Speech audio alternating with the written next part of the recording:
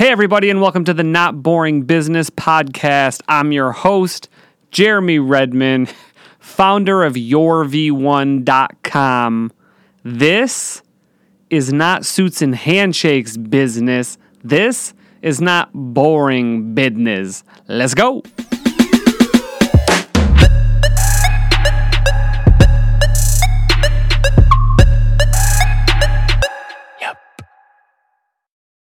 But as I was saying, NextGen is such a great community because it's helped my business tremendously.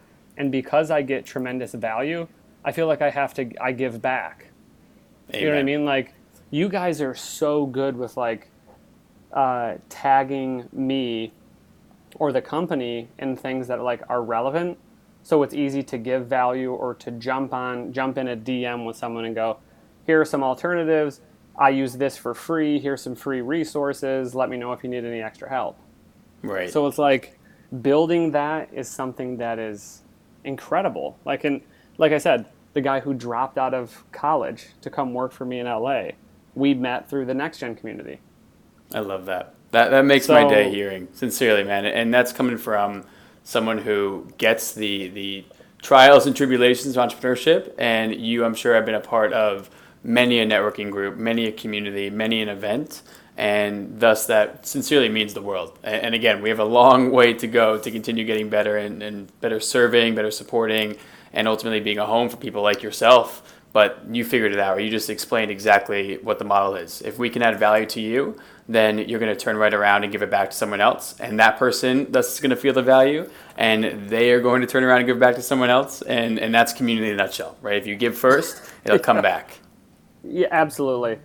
I really feel like it's so hard to build one of those communities as someone who has tried and who's been a solo entrepreneur for my entire entrepreneurial journey, to be able to, so a former business colleague introduced us and introduced me to NextGen, and I'm thinking to myself, I've never heard of this. What is it? I'm looking at the website. It's apply to the conference, and I was like, oh man. And then we came on as an advertiser or a sponsor, and it was the greatest. I'm telling you, it was the greatest conference that I had ever gone to, let alone had a booth at. Amazing. So it is. You guys did a really great job. How long has the conference, in 2019, looked and felt that good? I so appreciate you saying that, and it's only because people like yourself are there that it is able to be an event where people are saying it's the best one they've ever been to, the best conference. So we started the first conference in 2015, although I will be very brutally honest with you and tell you that if you came this past June 2019, and then we could magically go back in time to 2015, you would be like, what the heck is going on here, right? This is not the same company. These aren't the same people running this thing. And right. Of course, when you think about it, you zoom out, okay, 5 years, we figured our stuff out. We got good at our processes. We figured out operations. But I'd say that in the past 2 years, more specifically, this conference, NextGen Summit, has been at the level that we are so proud and hope to only continue raising the bar from. The first couple of years, we had to get our stuff figured out. We had to spend the time doing it the hard way, doing it the long way. And when you have no money, you have to always figure out what to make of that, right? And you definitely get that, and entrepreneurs understand that. But I'm really proud of the way we continue to level up. And you know what? You said this was the best time.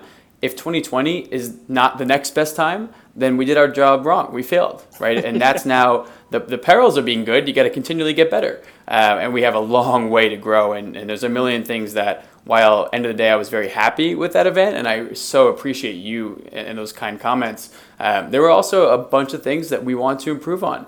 And that's the fun of it, right? And the coolest part about what you and I get to do as being entrepreneurs, being founders, we have that entire responsibility on our shoulders. And if I am telling you right now, September 2019, that I want June 2020 to be the best, well, it's up to me if it happens or not, right? And my incredible team that's working with me every day in the trenches. But ultimately, if it's not even better, there's no one else to blame but the man in the mirror.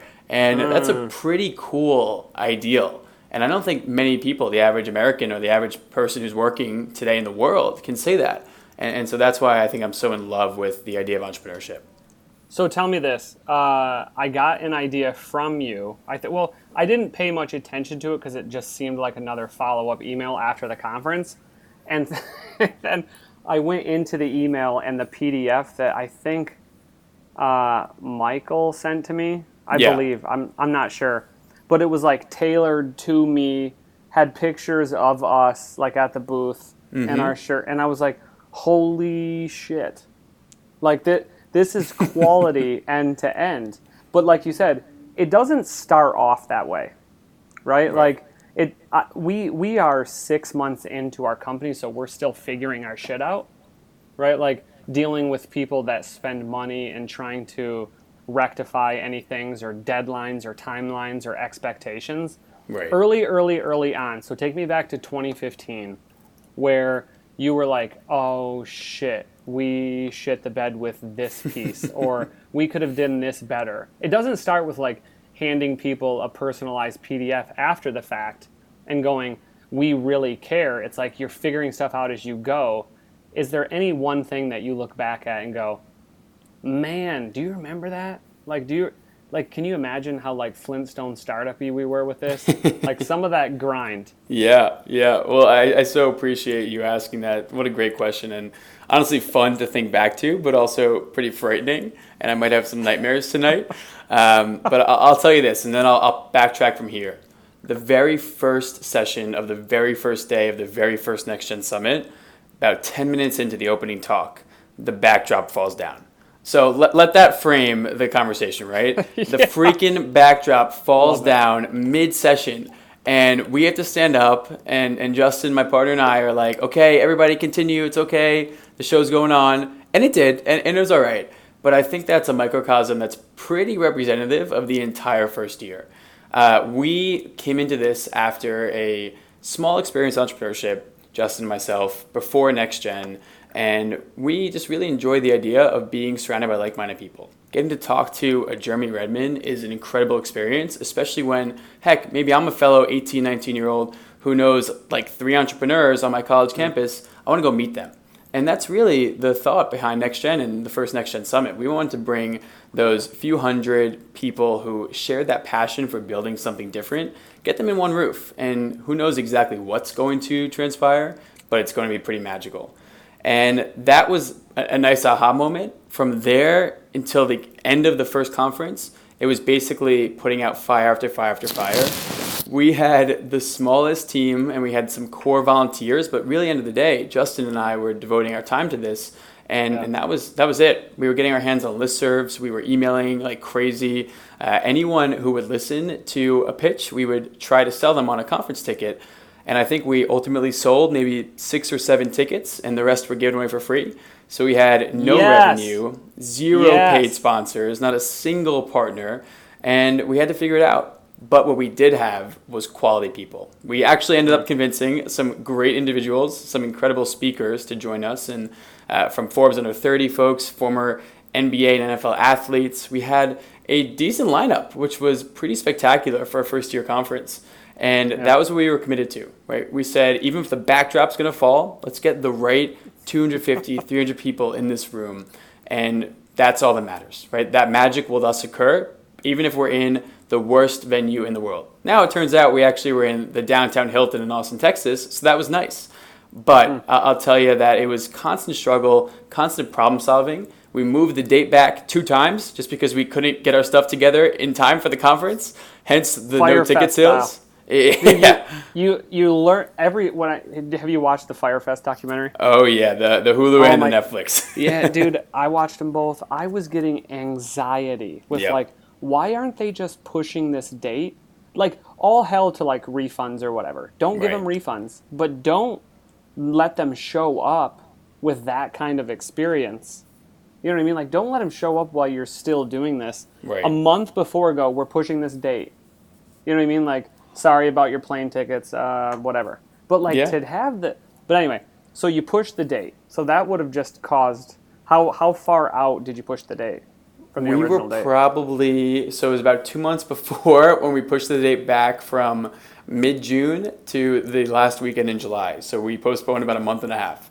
And that actually was exactly what we needed to get at least the right people there, if not the exact number of attendees that, of course, two very idealistic young men would want. We tried for maybe 300, 400, 500, and we ended up getting about 250, 300 there, which was a massive win in its own regard. But definitely need to temper expectations in any year one, whether it's an event or a business. That's something that we've just learned, and I don't think you can fully understand and wrap your head around until you're in the moment. But yeah, that pushing it back was what we need to do. And to your point that you bring up, right? If you are going to put out a subpar product, then it's going to ruin your brand forever, right? And there's no coming back from that. While we didn't have the best product in the sense of an event, in terms of all the logistical, operational aspects, we had the best people. So it was still the best community event across the country, even though the backdrop fell down.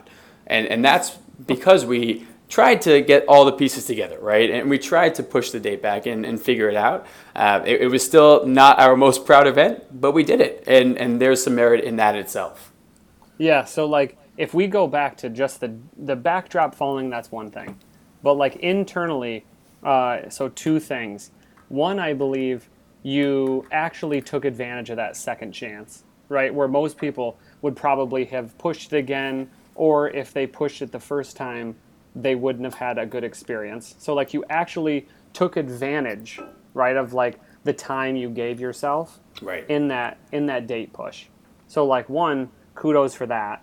Did you ever feel like as you were building this community and as you were coming out with this conference, did you ever have like, why the fuck are we doing this? Like, my God, this is and what got you through that? Yeah, I think for that first year, we were so excited by the ideal, right, and what this could be, that we probably just were running on pure adrenaline, right, pure excitement. And that gets you pretty far, but doesn't get you all the way. And when you're doing things like putting down a down payment on a hotel in Austin, Texas, without a single dollar revenue, and you're looking at your childhood savings and our bar mitzvah money slowly fading, it's tough, right? And it's really not fun, let's be honest. Justin and I were fortunate that we did have a small business before this, that we had the ability to even consider such an opportunity. But those days are not easy. And I think what we kept coming back to in those moments, one, we had the support of each other, right? That's massive. You mentioned earlier, Jeremy, that you're a solo founder.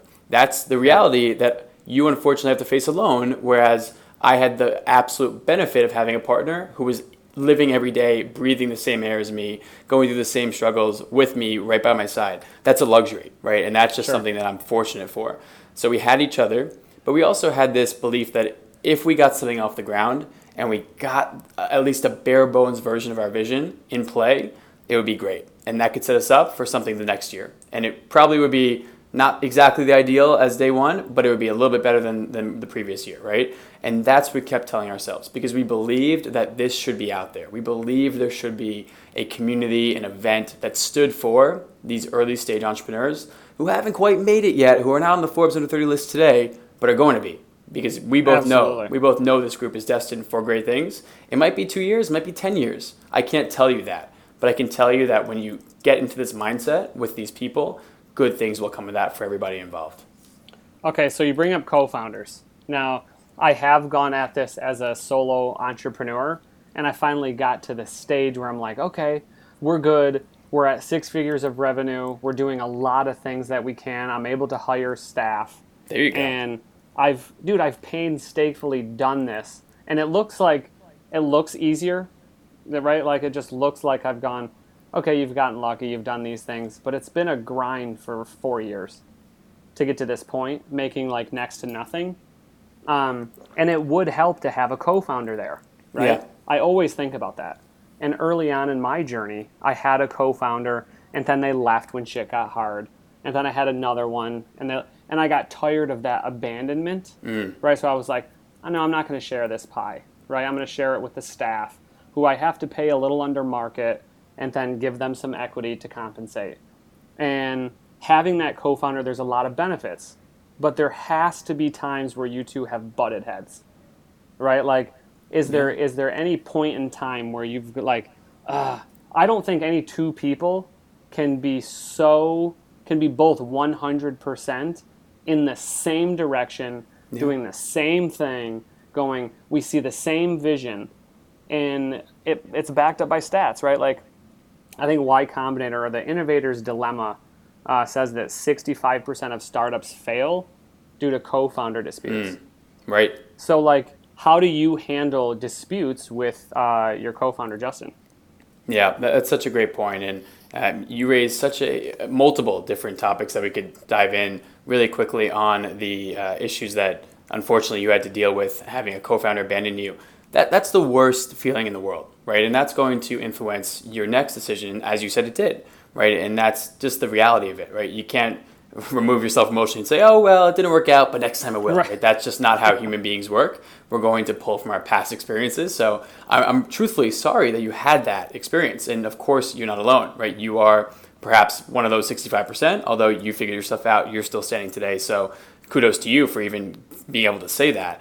But to your question, of course, there are many times Justin and I disagree. Heck, we probably disagree on something every single day. Now, every single day, it's maybe way minor decisions that are being made that we're not spending more than 2 seconds talking about. But even at a higher level, to zoom out and think about large questions like vision planning, right? Like strategic road mapping. Where is this company going?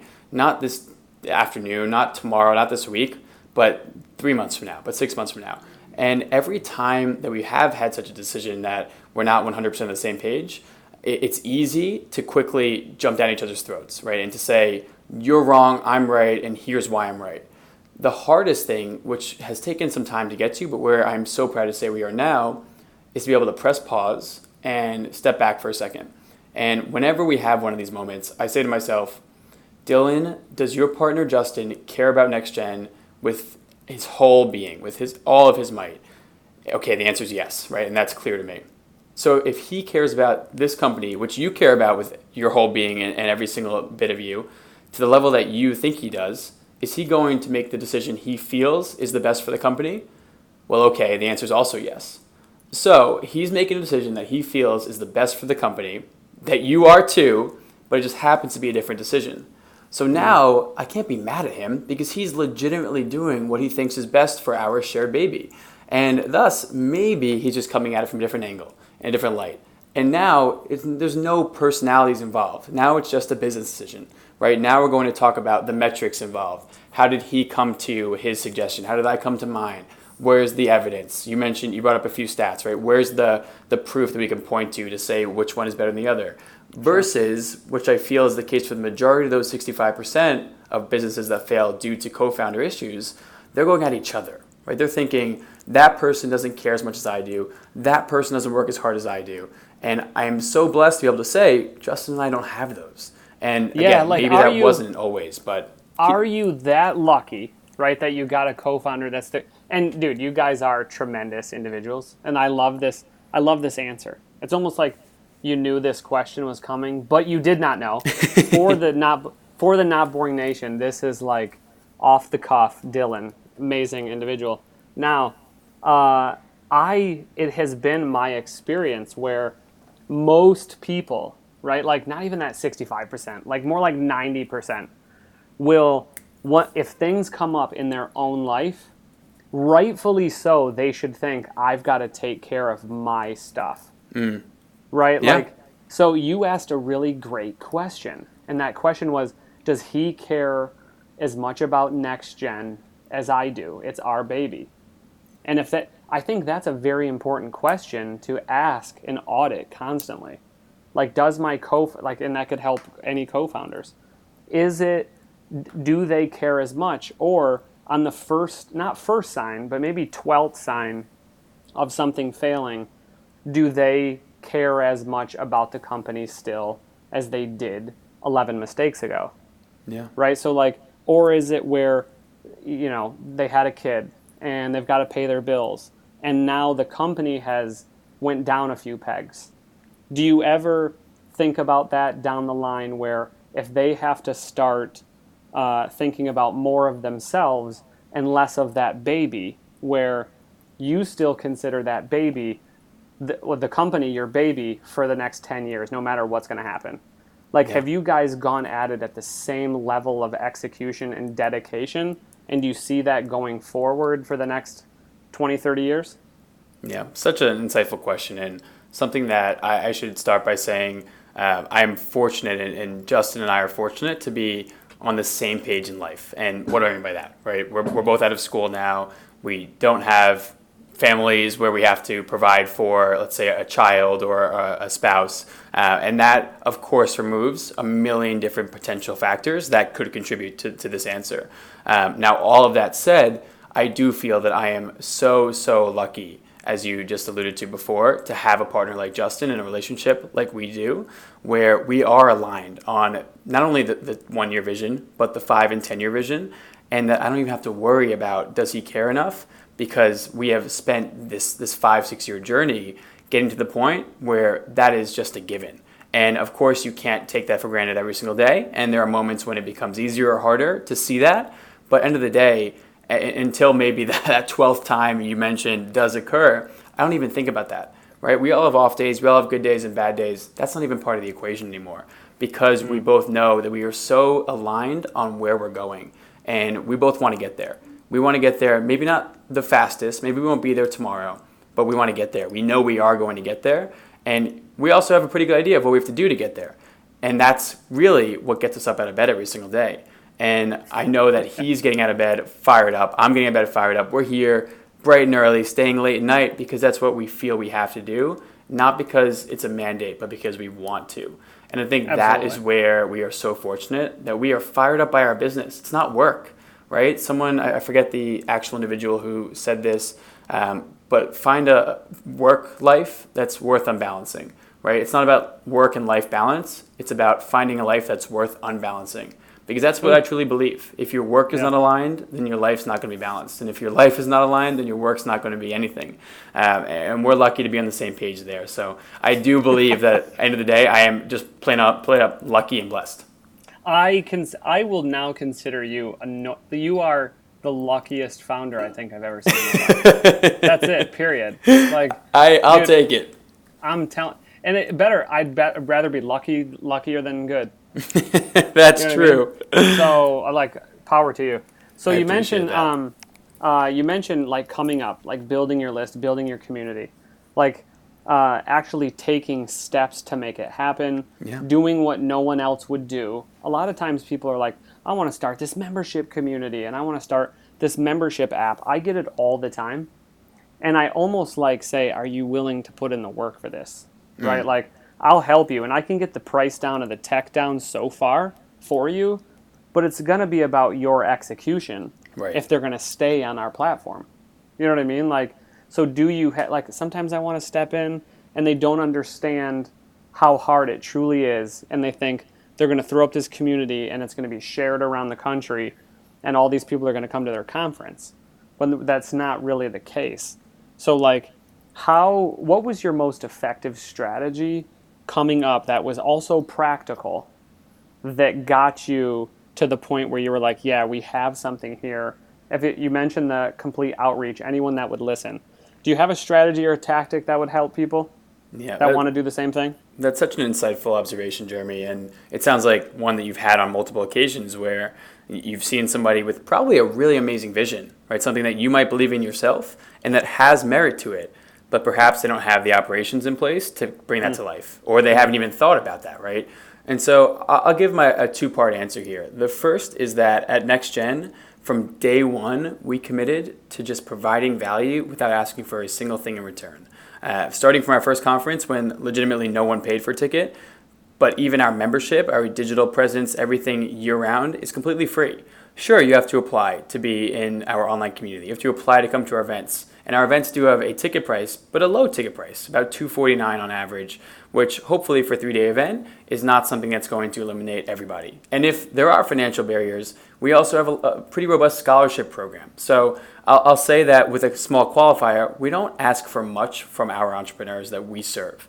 But we hope that our value we're providing is going to 10 or 100 or 1,000x the value that we are asking for in return, because our goal is just simply to serve. And if we can give, and create this culture that not only promotes giving, but rewards giving, as you laid out before, Jeremy, then that's a win for us. And that's how community spreads. When one person comes in, has an incredible experience because they received so much more value than he or she ever thought that they could, they're going to tell their co-founder. Now they're going to tell their friend or post on their Instagram story about this next gen group that you got to join or this next gen summit event that you have to be at in 2020. But they're not going to do it if they have an okay time. They're only going to do it if they have a great time. And that brings me to my second point, the concept of true fans, right? Tim Ferriss talks about it. All these incredible entrepreneurs talk about you only need 1,000 true fans to have 1 million customers, because those 1,000 true fans who actually find value from what you're doing, they are your marketing engine. They are going to get you well more than $1,000 in Facebook advertising spend will ever do, because they're going to go talk about everything you put out there. They're going to read your articles. They're going to follow your podcast. They're going to share your tweets, and they're going to come to every event you host, and they're going to be an active member of your community because they are a true fan. And so to anyone who might be in that group that you talked about where they have this great vision for a community, for a network, for a membership, I would not focus on what the pricing structure is going to be from day one. I'd focus on how are you going to get 1,000 people to live and breathe what you're doing because they find so much value from it. And if you don't have the answer, that's fine, but go figure it out. Right? I'm not telling you have to have it perfectly figured out when you launch, but you have to understand the concept there, because that is what community is. Giving more than you receive and never expecting anything in return. Right? That's the beauty of it. And when it works, it's beautiful. And when it doesn't, that's when you might get into trouble. Absolutely. Like, is there a certain thing that someone can do to build a community though? Right? Like, is there one, like, I love that from a theory, like a theoretical point of view, but like one hack, like how did you get the athletes at the beginning? Yeah. Like did you, was it a connections? Was it outreach? Was it, I had to email 150 people to get one response? Yeah, great question. So definitely a lot of emailing and a lot of, I won't say no's, but maybe even just some no responses. But what we focused on was the value we had to offer to even these athletes. And so it's the same concept. To these athletes who are looking to grow their platform, whether that's their social media brand presence, or perhaps they're looking to start up, invest, right, and get in front of some companies.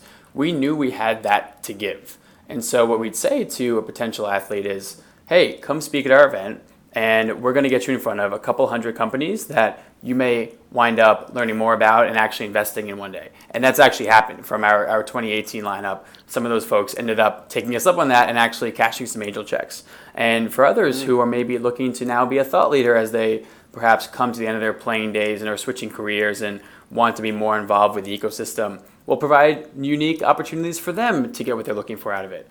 So we wouldn't necessarily lead with, hey, come speak at our event, we want you so badly. We would definitely tell them how badly we wanted them to speak, but we'd say, we're going to make it worth your while. And to answer your question more broadly, I think this can be done at a micro level. And so if you are looking to build your community, build your network at a grassroots stage, and you are, let's say, living in a city like in New York or in LA or in SF, you don't have to start a 1,000-person conference. Why don't you find a place where you can get 15 people together for an hour, right? Go around and have a nice discussion. And then after a great event, ask all those 15 to give you the name of one more person. And then you host a second event, right? And get one more name from each person. If you do this over a year, I mean, the compounding on that is astronomical, right? And now, soon enough, you will have that 1,000-person network. And so I think it's all about the value you can curate and create. And for every person, that might be different. For us, we have this audience, this incredible group of young business leaders that people want to get in front of. And so we can leverage that. For you and your 15-person cocktail party, it might be that you got really cool friends other people want to meet, right? Who knows? That's up to you to decide. But it's how you can use those small opportunities that you don't have to go big year one, but will set you up for the long-term community building success. Amen. Like, that's it. What a great, brilliant, tactical, you're a tactician of building communities, Dylan. I appreciate that. Everyone needs to start with that first person that loves what you're doing, and that first person helps you get your second person. Those 2 people help you get your 10 people, and so on and so forth. So many times people do. I actually just had someone tell me, well, I'm not going to build this app because I need 1,000 people on it.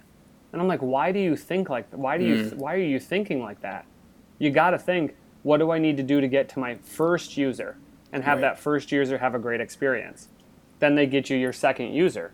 So like, I absolutely love that advice. And Dylan, you're amazing. I know your time is precious. where can people find you and the Next Gen community to get involved? Because I highly recommend it, and I would love people to just see the value that I've seen just in the last 4 or 5 months I've been a part of it. Jeremy, I so appreciate you and the opportunity to come on, of course, but even more so, the value you have provided to me, to the Next Gen community, to every member you've interacted with. It has been an absolute joy and pleasure getting to know you a little bit over the past year, and hopefully it's just the beginning of a longer relationship. I know it is, and I'm so excited to see that and where everything goes for you in V1. But if you're interested in anything I've spoken about, you want to learn more about the event, become a member of our online community, the first thing you have to do is join our Roundup newsletter, which goes out every single Monday evening, coming out tonight. I know that you might not be listening to this live, but Monday evenings, 9 p.m. Eastern, 6 p.m. Pacific time. You can get on board by going to our website, ngsummit.com, ngsummit.com/email. Super simple. Drop your email in there. From there, when you get your next newsletter, you can find links to apply for the online community. You'll hear all about our events, but that is the best way to stay in the know with everything we're building at NextGen. And we look forward to hopefully meeting you soon at a conference. Cool. Thanks, Dylan. Jeremy, absolute pleasure. Thank you. Take care.